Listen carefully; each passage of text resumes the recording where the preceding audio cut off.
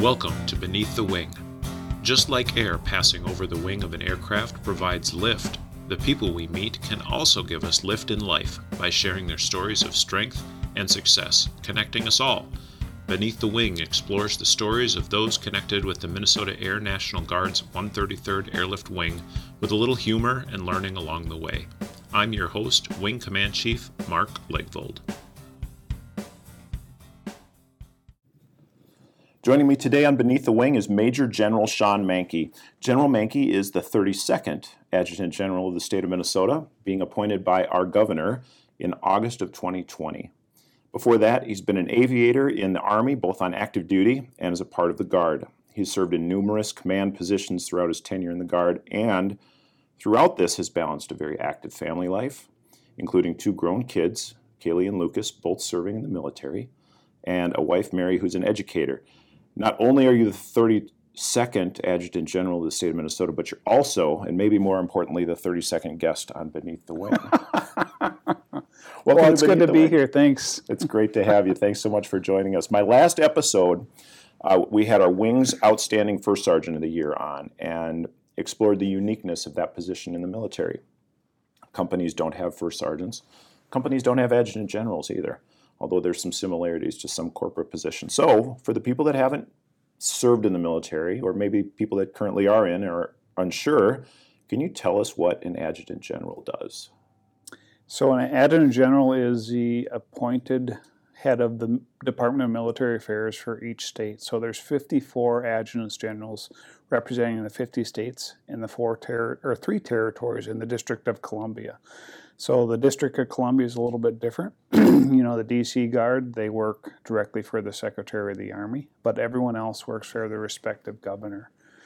And we're really in charge of the readiness, training, and equipping of both the Air and the Army National Guard, and maybe someday the Space National Guard, if a Space National Guard is created.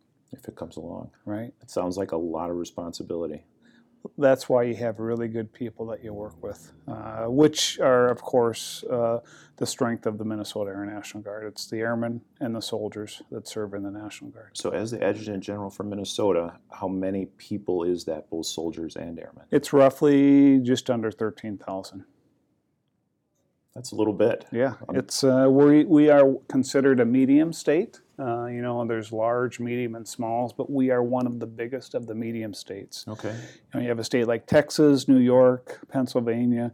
They're considered large states, and then we get into the medium states. California is another large state, of course. But Would California have one adjutant general? They have one adjutant general. Yep. There's, like I said, there's 54 of them between the states and territories. Right.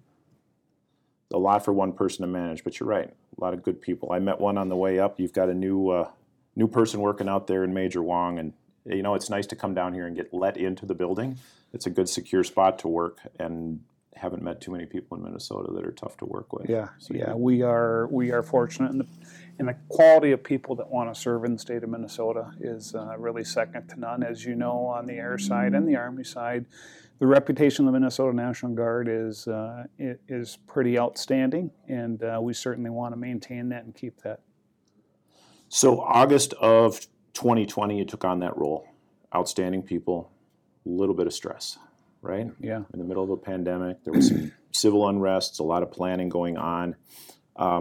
More's been asked of our Guard in just the last couple of years during your tenure than has, in my short memory of 30 years and over 30 years in the military.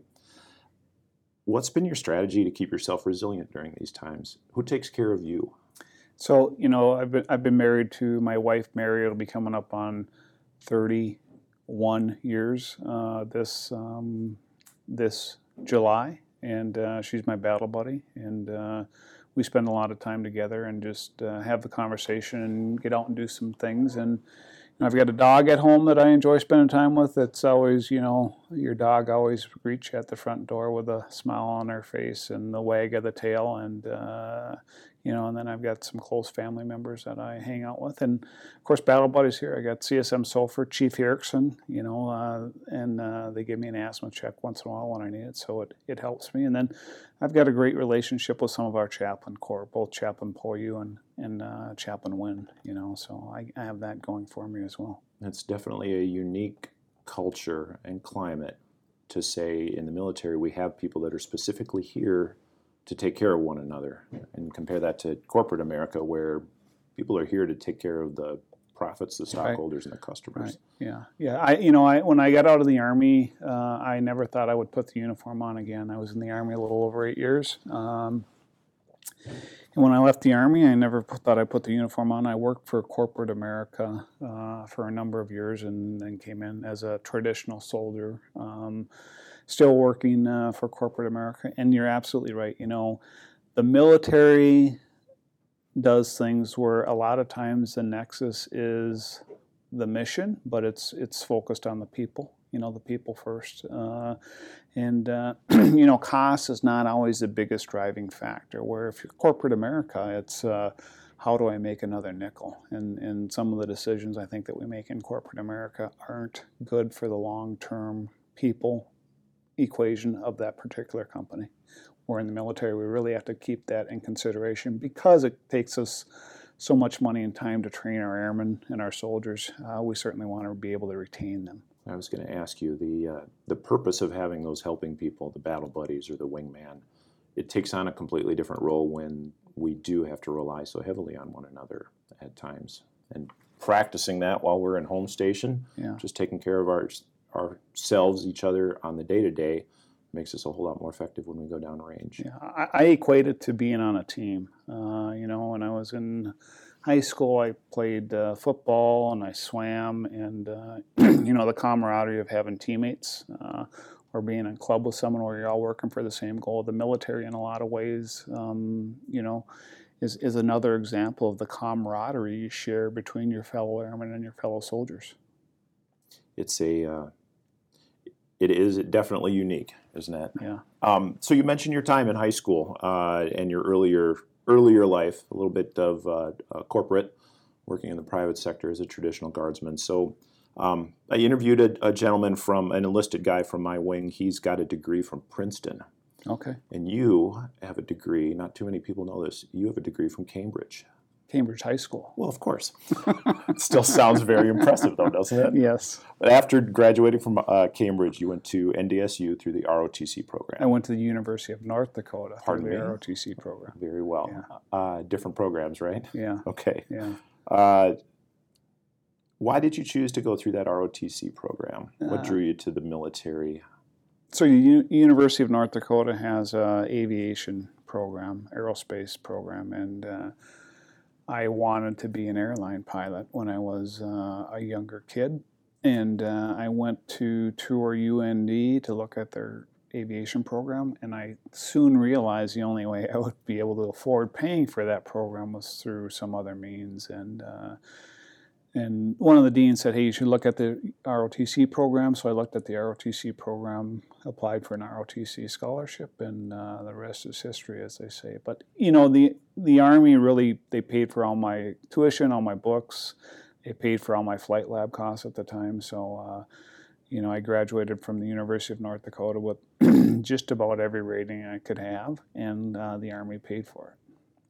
It sounds like a pretty darn good deal. It was a great deal for me. And they only ask what in return? So they asked, depending on your branch, you could branch into the Army Reserves or the National Guard or the Active Army. In the Active Army, for certain branches, the commitment is 4 years. If you're an aviation branch at the time, it was 6 years past flight school. So I owed them 6 years, and really by the time I got done with flight school, it would have been about 7 years. So. You were flying a rotary wing airframe, correct? Yeah. When I went through the University of North Dakota, I flew both fixed wing and rotary wing. And then for the Army, I flew UH-60 Blackhawks. Okay. Active duty first? Active duty first. Where were you stationed? So I was, of course, Fort Rucker, Alabama, which is where the Army does their flight training. And then my first duty assignment was Germany. I was stationed both in Schwäbisch Hall, which is southern Germany, and then Giebelstadt, which is kind of central Germany, closer to Würzburg area. And then I left Germany and again went back to Fort Rucker for some more training. And then I was at Fort Hood, Texas, where I was for about 3 years before we transitioned out of the military. And somewhere in there, Mary came along. Yeah, my wife and I dated in college, and like you said, well, as you said, you talked to someone who was a Princeton graduate. My wife is a Princeton graduate, Wow, all Princeton, right. Minnesota, high school. But we started dating in college, and we got married right before I left for flight school. One of the things that is an advantage of the Guard is we don't have to move as much. And I know the Army will move folks around the state, but you're still a Minnesota Yes. member of the Minnesota National Guard.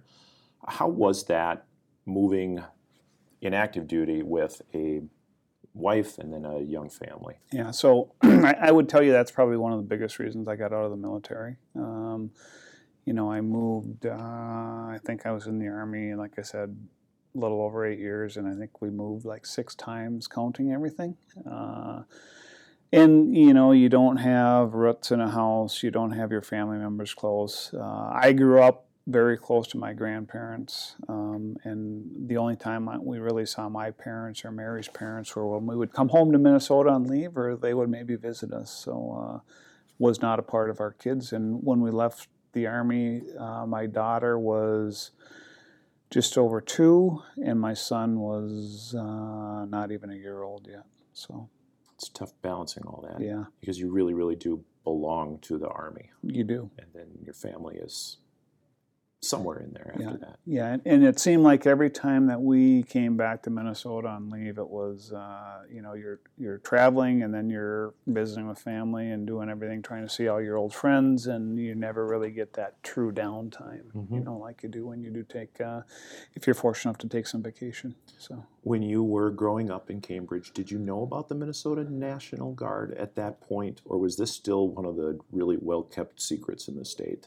I did not know a lot about the Minnesota National Guard. Honestly, my grandfather served in the Navy in World War II, but never talked about it. Never talked about his military service. And my father wasn't in the military. I had some distant relatives who had spent some time in World War II, but no cousins or anything like that. So I really didn't know a lot about the Minnesota National Guard. Just fell into it by chance? I did. And here you are, the Adjutant General. That's right. What did you learn in active duty that now have you ever gone through a day and gone, you know what, as a young lieutenant, I learned this, and that's kind of shaped the way I'm leading today? Well, I think the number one thing is if soldiers and airmen know that you sincerely care about them, they'll do just about anything for you. I think I learned that as a lieutenant, taking the time to get to know your soldiers and see what they're doing, and then that allows you to figure out what's the true center of gravity in an organization. Where in the Air Force, much like in Army aviation, the center of gravity is those aircraft, right? The 133rd, there's a lot of great things that the 133rd does, but when people think of the 133rd, they think of the C-130 sitting out there on the ramp. When people would call an Army aviation unit, they're thinking about those aircraft. And so I learned, they call you to employ those aircraft and use them aircraft for whatever the case may be. If you can't operate your aircraft, one, by either having the people trained to do it, but probably more time consuming is the maintenance on those things, because they're maintenance intensive. So I learned maintenance is key to success in that aviation unit. So I got pretty smart at doing maintenance, or not necessarily doing it myself, but managing and making sure that people had the parts they needed, the time they needed, and stuff like that. It is a good career field to know, and one of the things, having been a ground guy my entire career, I learned a lot about maintenance and how hard those folks work on just keeping those planes flying every day, and the passion that they bring to the job. And you were a ground guy, but the reason, the bigger reason you were there was to support the flight operations of those, because you were a fire chief, weren't you? Yes, I was. So you're supporting the ability for those aircraft to fly through whatever means that is. Now I know there's other things, but even the civil engineers over there support that. You could argue that your aeromedical squadron, but they rely on those aircraft to get them where they need to do what they're really paid to do. Certainly So, do. It all kind of rotates around that. Yeah. The Yeah. whole idea of keeping those planes in the air and getting them where they need So to I go. used to say the aircraft were the sun, and everything else revolved around them to try to keep them flying. That is, Yeah. it's well stated. Ask our pilots out there, and they'd probably tell you, hey, it all revolves around us. We fly those things. But a good maintenance group commander once told me it is all about maintenance. It is. And keeping those planes Because it's pretty. Pilots. They're a great asset, but there's a lot of people want to be pilots, right? So when those planes are the sun and everything is rotating around them, sometimes that can be pretty high stress. I think back to just a year and a half ago now when we got all of those planes in the air and shuttled the entire 34th Infantry Division, or most of them, and a bunch of the Minnesota Air Guard folks out to D.C. That was high stress. A lot of work went into getting folks off the ground and out there. How do you keep going back to, hey, we're here to care about our soldiers, care about our airmen? How do we show that while doing the mission? Well, I think it's recognition as well. So, leader presence, seeing what they're doing. I went over a couple times when aircraft were getting ready to shuttle people out to D.C. And like you said, we moved almost 800 soldiers and airmen out to D.C. for the presidential inauguration. But a lot of stuff, the palletization of their equipment and the loading operations, the flight planning, all that stuff, the maintenance, and when aircraft are going in between, and trying to make a presence to see it, and then I think it's about talking to your soldiers and airmen. So, first line leaders getting to know their airmen. Hey, what's going on with you? What do you think about this? What's your family doing now that you're leaving for however long, and understanding that, and then supporting them and their family back here as much as we can do that. Mm-hmm. It takes a lot of work, and it takes a lot of front work on that. You can show up to the stressful stuff, but if they're used to having those conversations with you, there's a level of comfort in the care. And I think it's trust. Trying to be as sincere and transparent with our soldiers and airmen. And sometimes the truth changes, right? We've all had experiences where today one thing is true, and then a couple of weeks from now something else might be true. But once we violate that trust between of our airmen and our soldiers, it's hard to get it back. So trying to be truthful and transparent so they understand why certain things are being done. That has been a very true statement over the last 2 years. A lot of truth has changed, and being communicative in the approach to leadership is it's a challenge when that truth, just what we know as true, just is dynamic and fluid. That's been tough. So you have 2 kids who are serving today. Yes. You've raised 2 soldiers. That's got to be a point of pride for you. Yeah, my wife and I like to say we've raised 2 great kids. We've been fortunate. They're good kids. I got a 26-year-old daughter who is she's an engineer lieutenant in the Army. She spent about 2.5 years in Italy. Is an airborne qualified soldier, and then now she's up in Germany in Stuttgart supporting the Special Forces group out there with some engineering project management. She has a civilian engineering degree, a STEM degree, so she's able to do some of that stuff as far as reading prints and project management. So, but she still gets to jump out of airplanes, so she's pretty excited about that. And she'll be over there for at least another 18 months or so, and then we have a son. Lucas is in Savannah, Georgia. He's assigned to the 3rd Infantry Division. He's a Chinook pilot, and he hasn't been there. I think he got there in April. But he'll be there for at least probably 3 years. But very proud of their decision to enter the military and serve. And Chief, 83% of our force has some connection to a family member that has served, which is, that while that's great, I would argue that it would be better if the number wasn't as high, if we had more service members who didn't have that connection, because it's really almost a family business, right? But the encouraging thing is, I think there's value in it, merit in it for doing that, and it's a good career. And like I tell many of our soldiers and airmen, like I tell my kids, I say, hey, you serve, you're the less than 1% that's serving our country, and at some point, if you decide that you don't want to serve anymore, that's okay. Obviously, we'd like to maybe get them in the Guard at some day, but while I'd like to keep everyone in the Guard, I get it. Not everyone stays, and I'm just thankful for the service that they do give us. Why is military service still a good option for kids that are graduating high school? Well, I think there's many reasons, but one, I think it's a sense of purpose. I think it's a sense of being on a team, and I think, the military asks a lot of you, but you're going to get way more back in return than you're ever going to put into the military, whether it's in the Air Guard or the Army National Guard. I mean, it's just and the good thing with me is, both my kids did ROTC. The friends that they hung around with in college were pretty good kids, by the nature of what they're doing. And I think it's the same in the military.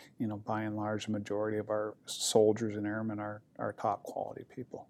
I agree. So affiliate yourself with something great for the greater good. We are so fortunate to work for those young people that are coming in here and do things like teach people how to care about them, give them that sense of purpose. D-Day's anniversary, I'm interviewing the day after our anniversary of D-Day yesterday. Memorial Day was just a week and a half ago. 4th of July, all these big patriotic celebrations that we have in the country. Has the nature of patriotism changed? With the new generation that's coming in, even the millennials that have been here for a little while now and are starting to become the leaders in our ranks, patriotism looked a lot different for the greatest generation than it does for us. How has it changed? I don't know if I think one thing that's changed is people aren't as aware, probably, as they were. And I'm a prime example. When I was a kid in high school, I didn't really understand about the Minnesota National Guard. I knew my grandfather served in World War II, but I really didn't understand the full impact of it till I really started getting interested in the military. And I think the generation now is more of a kids these days, and we have the Junior Officer Enlisted Tag Advisory Council, and kids don't sit down and watch a hour and a half, 2 hour movie now. They get their stuff in snippets and bursts and stuff. So, and we jokingly talked about the Top Gun movie. I shouldn't say jokingly, but we talked about the Top Gun movie that just came out, right? And I remember when I was a kid, when the Top Gun movie came out, I walked outside the theater and there was naval recruiters there sitting there trying to sign people up to join the Navy. And I haven't seen the new movie, but I think, in my era growing up and your era growing up, there was probably more kids would watch movies because that was the entertainment. You didn't have a phone, you'd go to the movie theater. So that's part of it, but I just think kids get their news in 20-second bursts now, and they don't maybe have as much understanding of the whole picture as our generation did. Mm-hmm. It's different for them, yeah. And they influence themselves a whole lot more than when you and I were growing up, and you were going to Cambridge. We got a lot of our influence from those outside sources. Mm-hmm. Top Gun didn't necessarily motivate me to join the military. But still, that was inspirational. Yeah. So much is said about leaders need to be inspirational to the people that they're responsible for. What do you think is the best way that we inspire these young soldiers and airmen coming in when they are so used to getting their information in the snippets? I think it's talking to them. So first line leaders talking to their soldiers and airmen, the first line leader talking to them. hey, these are opportunities for you that the Minnesota Air National Guard has, whether it be professional military education or other career fields, whatever the case may be, getting to know them. And then,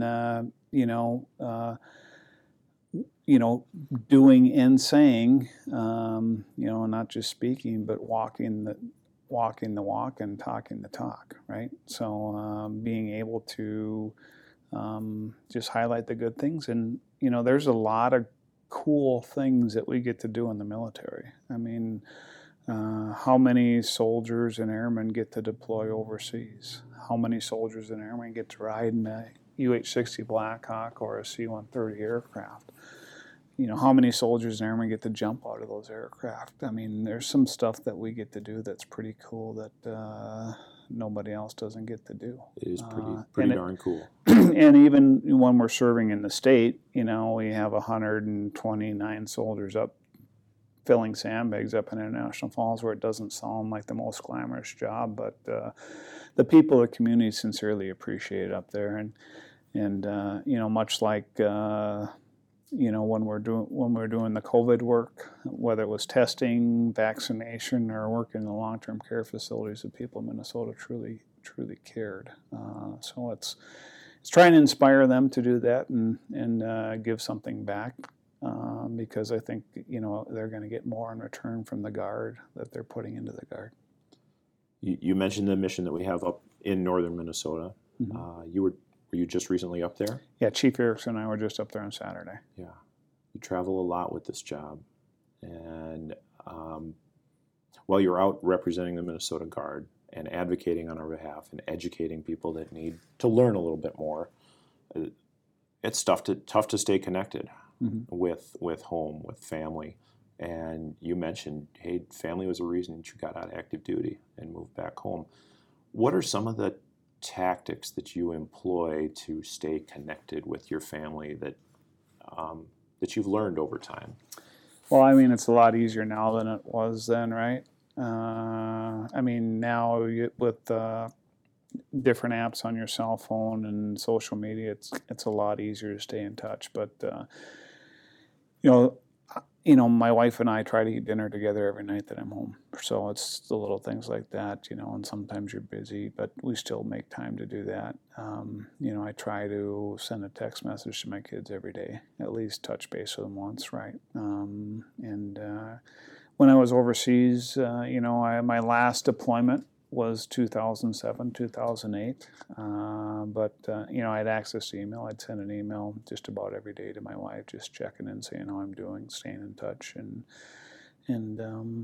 because I had the opportunity to do that. And I realize not everybody has the opportunity to do that, but I think today it's easier with modern Wi-Fi and the WhatsApp app, right, and different things. But I think it's important to do that. And I also think when our airmen and soldiers are deployed, if they're working for a conventional employer, so if they're a traditional guardsman, you need to make an effort to stay in touch with your employer, because that makes your employer maybe feel part of the fight or part of what you're doing in your mission, and it'll make it that much easier for you when you come back to try to get to work in the job that you've left. And we certainly couldn't do what we're doing without our family's support and without our employer's support. Otherwise, we wouldn't have the people in the Minnesota Guard that we do. And when we want people in the Guard that have good civilian jobs because they're good people. And it's a balance. So, we need to certainly say thank you to those employers, but also when we're deployed or mobilized for a mission, try to stay in touch with them. Definitely a good message to close this section out. I've been talking with Major General Sean Manke, our 32nd Adjutant General of the state of Minnesota. We're going to take a quick break and hear from our safety department with some good advice on how to stay safe this summer. Hi everybody, it's Lieutenant Colonel Stacy Miser, the Chief of Safety for the 133rd. The summer health and safety period runs from Memorial Day to Labor Day, and as the weather warms, take some time and enjoy the summer with your family and friends, but keep safety in mind as well. Last year, the Department of the Air Force lost 18 service members to preventable mishaps during this period. Water-related activities and motor vehicle operations, especially motorcycle operations, remain the leading cause of off-duty fatalities. Wear proper protective equipment, have a well-established plan, and put away your cell phone while you're driving. All these things can help make your summer safe and enjoyable. I hope you have a wonderful and safe summer. Thanks.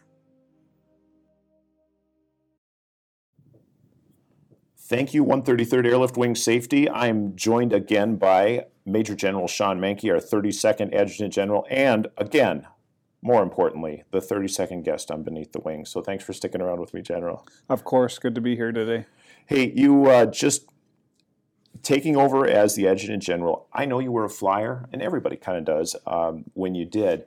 What have you learned about Air National Guard that's a little different than the Army National Guard? What are some of the lessons that you learned right away as the Adjutant General? I would think, one of the things I learned is just the precision, right? The timing of everything. I had the opportunity to go down and visit the 133rd a year ago when they were in Yuma, and the focus and the professionalism to get the mission done on time, everything from the timing of the takeoff on time, which is very critical to aviation. From an Army aviator, that's one of the things that we focus on. So I think a lot of similarities. I think, the Air Guard does things just a little bit different. I'm not saying it's bad, it's just different. Where it's, you have more specialized skills. So you have AFCs that are more specialized and stuff, which is probably a good thing. If the Army was that way in some things, it'd be a lot better. And I think that's a compliment to the way that the Air Force and the Air Guard run.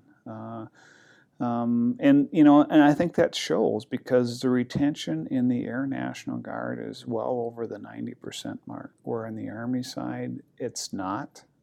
It's not anywhere near 90%. So, the professionalism and just, and maybe part of it is because you're a smaller organization. But again, just impressed with the quality of the people and the professionalism of the airmen that I've had the opportunity to interact with, which isn't necessarily different, but certainly reassuring and complimentary and enjoyable. One of the great things about, you mentioned this, the small, shops, organizations, Air Force specialties that we have, compared to that really big group of soldiers that get sent out the door altogether, is we're able to take that lesson that a young Lieutenant Manke learned early, and that is take care of your people, care about your people, and be on purpose about it. It kind of melds itself into that family feel, and that's been tough. It's been tough this past year where we've been separate from one another, and the past 2 years. But we've also been going through some other struggles that, as the Adjutant General, you jumped right in with both feet.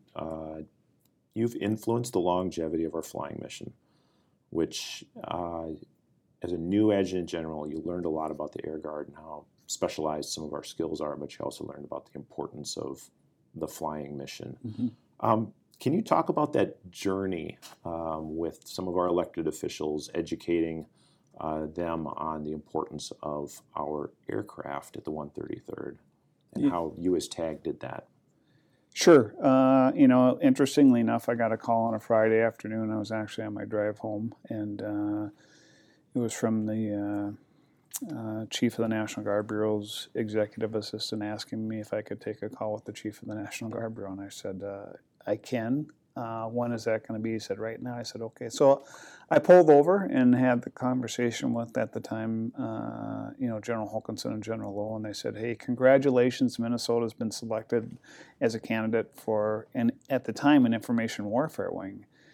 And I said, okay, well, that's good. I said, is this existing Gulf Force structure? Because I had heard some rumors that, the 133rd Flying Mission was going to potentially be swapped for an information warfare wing. And they said, no, it'd be a swap out for the 133rd airlift mission. I said, well, Minnesota's really not interested in that, respectfully. And, that probably wasn't, And we just had the discussion right there and then, and I asked, a bunch of what I thought were intelligent questions, but, the reality was I was getting cruddy news on a late Friday afternoon, probably Friday evening, and so then we kind of immediately went into, hey, how do we slow roll this type thing, and I worked with the wing leadership, and I worked with General Best, General Gabrielli, and we worked talking with our Codel team, saying, hey, we do not think this is good for Minnesota. And I will tell you that, our engagement was with just about all of our Codel members. They were very supportive of keeping the 133rd a flying mission. And then we had, of course, a conversation with Governor Walz, very supportive of keeping the 133rd as a flying mission. Not to say that an information warfare wing, which has changed to a cyber warfare wing, isn't a good mission, but not at the expense of the flying mission of the 133rd. I mean, the 133rd recently celebrated last year 100 years of flying, right? It's an asset that we used, as we said earlier, to get our nearly 800 soldiers and airmen out to Washington, D.C. Plus, we've used it multiple other things for domestic missions as well as a federal mission. And I know right now we've got a couple aircraft in PACOM, and later this summer we're sending an aircraft over to Europe to support our federal mission. So, the good thing about the Air Guard is they do both the domestic, the state, but then, of course, they do the federal mission, which is what we really train to do. It's I cannot imagine what it's like to sit on the side of the road and talk and say, hey, no thanks, respectfully, to folks up there, and know that, you're advocating for the 1,200 airmen that work out there at the wing, and I'm not doing that on behalf of the state. Right. Garnering the support of our congressional delegation is something that you spoke of. What's that tap dance been like? Because as the Adjutant General, you sit on the governor's staff. Is that correct? I sit on the governor's staff as the commissioner of the Department of Military Affairs. Right. Right. So that's an interesting balancing act that you're filling there. What have you learned about the political process and how that all works together? So first and foremost, I think, I'm fortunate where, the governor and the governor's staff really have tried to keep the Guard out of politics. And I think there's some things that we have done in, surrounding the murder of George Floyd and the Chauvin trial where, we have put the Guard on the streets, and it hasn't. I don't think it's been politically popular, with parties. But it's kind of you're danged if you get out there too soon, and you're danged if you don't, right? So, but I think the governor and his staff have done a pretty good job of keeping the Guard apolitical, and I think there's evidence in at least in Minnesota where. Look at what was just passed, the Veterans Omnibus Bill, right? We're going to get soldiers and airmen who have deployed are going to get a bonus, and soldiers and airmen who haven't deployed but have served since 9/11 are going to get a bonus. And then, there is funding and a change to the law where we'll be able to give bonuses, reenlistment bonuses, to service members with more than 12 years of service. So it's and that's bipartisan, passed by the House, passed by the Senate, signed into law by the governor. And on the federal side, I think for the Guard and the military, bipartisan support, at least from our Codel delegation here in Minnesota. They've all been very supportive of what we shared with them, and we probably try to leverage our senators a little bit more because there's, 2 from every state. They're a little bit more powerful than most of our representatives, but we certainly share everything with our representatives too. And what I found is it's a constant communication pressure rather than just a shot here.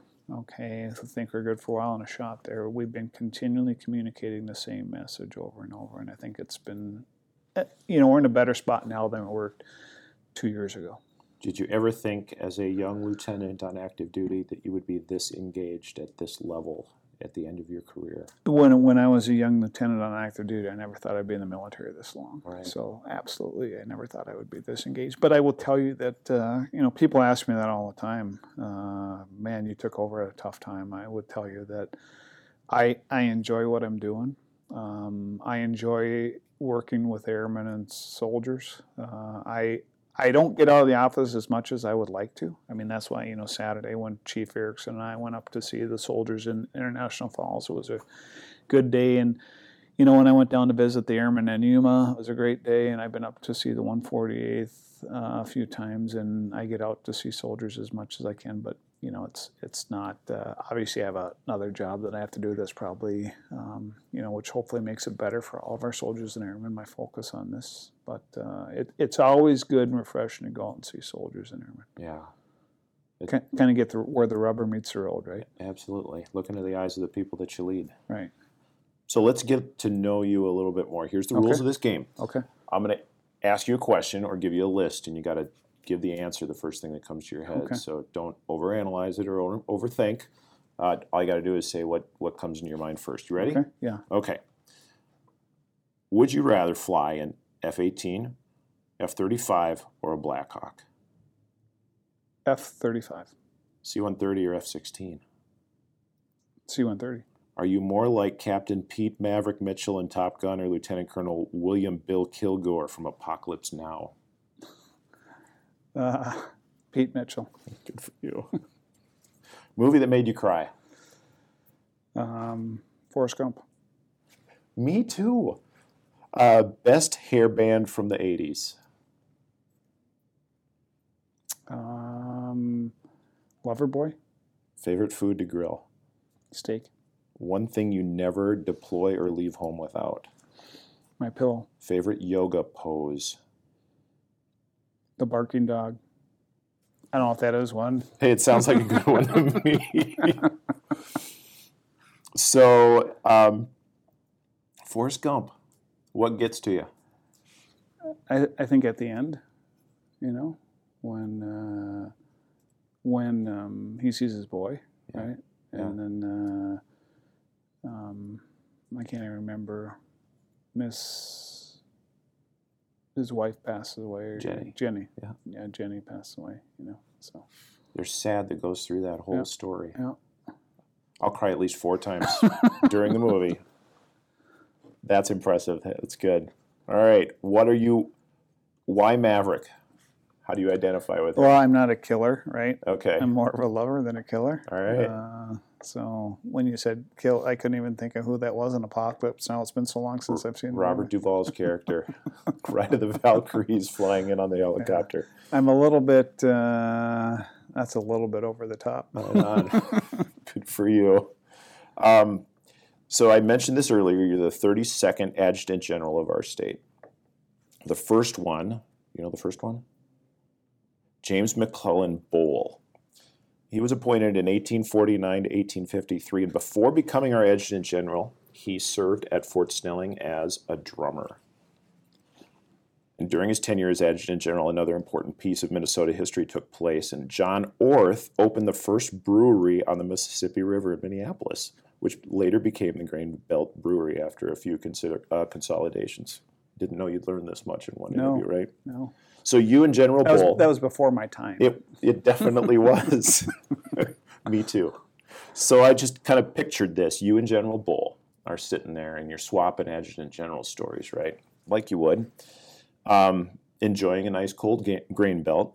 And, the question is, what do you suppose are 2 things you'd be able to say are the same now in the National Guard as were with soldiers in the National Guard then?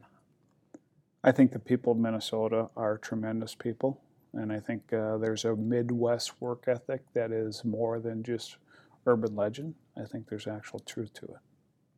Okay. I'll go with that one. We work with these folks. So it's all good. What's one other thing you would say is similar?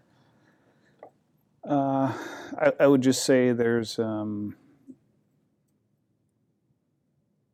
the can-do attitude of our people is really second to nothing, and the desire to succeed. Again, they're both round people. But I sincerely think, from being in the active Army for 8 years, there is something more than just something to the Midwest work ethic. And I think the caliber of soldiers and airmen we have in our formation is really second to none. Definitely true. So General Bull, before he became Adjutant General, was a drummer. Drums were used to communicate on the battlefield, which wasn't an easy task. It kept people in step. Mm-hmm. It focused them around one common task. They'd change the cadence, and people would know how to line up. He was basically a communicator. What's been the biggest challenge as the Adjutant General to communicate your message to the ranks? I think it's such a large organization, it's hard to get your message down to all levels. And I've often said, we can put as many resources towards it at my level and senior leaders level, but we really need to get it communicated down, but we need to get it updriven as well, the same message. So how do we make that happen? But I think that's it's age old, that problem. And I'm getting more comfortable with social media. I don't really post a lot, but I'm out there looking at stuff, and trying to tune. And I know that's probably the way that it's going. A more effective way to communicate with the younger people of today. But and I'm lucky that I can send this thing called the IG out there and look and see if the message is getting around. So I do that in some instances, as just to assess the situation. But it's still hard getting. And the other thing that I found is, sometimes when a senior leader shows up, you're more of a hindrance than a help. People kind of stop and do different things, and so I'm conscientious about making sure that you're not negatively affecting what the organization is trying to get done by showing up, if that makes any sense at all. Everybody stands up when you walk in the room, which means they stop what they were doing, right? Even like when we were up and visiting the soldiers up in International Falls, it's hey, we don't have to stop what we're doing. We can just visit as we're working here and whatnot. So. Did you want to get down there and start filling sandbags? Well, no, not really. Honestly, there was a lot. It was like a ant mound, right? There was ants running everywhere, and soldiers knew what they were doing, and they were getting a lot of stuff done. And I was more focused on trying to keep everybody else out of the way of the soldiers and filling the sandbags myself, right? Sure. So, that I wouldn't be afraid to do it. I think that there's a lot of merit in, doing a good hard day's work. I mean, I know I can say this to you, just getting your planting done, but sometimes you go out in the morning and you're working at home doing whatever, and when you're done, you've either done some landscaping or maybe mowed the lawn or cut down a tree or whatever. There's a lot of satisfaction with doing a good day's hard work sometimes. Yeah. So many of our guardsmen are doing a good hard day's work on a Friday and then coming in all weekend long and doing another good hard day's work, balancing all that. Hey, last question, General, and thanks again for hanging out with me here for a little while. So you've kind of been focusing your message around three key things: people, modernization, and partnerships. Hey, when your time as Adjutant General is done, what are you going to look back on and be most proud of in regard to those three things? Well, I would hope that the organization is as well trained and professional as it is today, and we have been known for being able to keep our soldiers and airmen in uniform and keep our ranks full, and that's a little bit challenging right now with all the other things, and there's lots of reasons for that, but I hope when I'm done that the Minnesota National Guard is the premier organization that it is today, when I'm done as the Adjutant General, and really leaving it in a better place than it was when I took over. Not that there's anything wrong with it, but I don't want to be the guy that screws it up. It's a good guiding way of going through life. But Right. hey, I tell you what, General, so far so good. And it's been a lot of work, especially the last 2 years. And having known you back when you were, I think a major up in St. Cloud, and we got together on a couple domestic ops things, and people asked me, hey, what do you know about the guy 2 years ago? And I said, I know he cares about people. And hey, that's a great legacy to have. You're not going to screw things up because you got a great cast of characters following you around and believe in what you're doing. Right. So thanks for the guiding documents on that. General Manke, thank you so much for joining me on Beneath the Wing. Really appreciate the extra time that you spent visiting with me today. As always, I'd like to thank Amy Lovegren for her production efforts and Master Sergeant David Gindorf, Tech Sergeant Jared Smith for their research and content contributions. I'll be on location with my next guest, who will be Katie Lunning, Major Katie Lunning of our medical group. She'll be talking about her experiences providing emergency medical care during the evacuation of Afghanistan. So I hope you join me then. General Manke, thank you again. All right, thanks, Chief.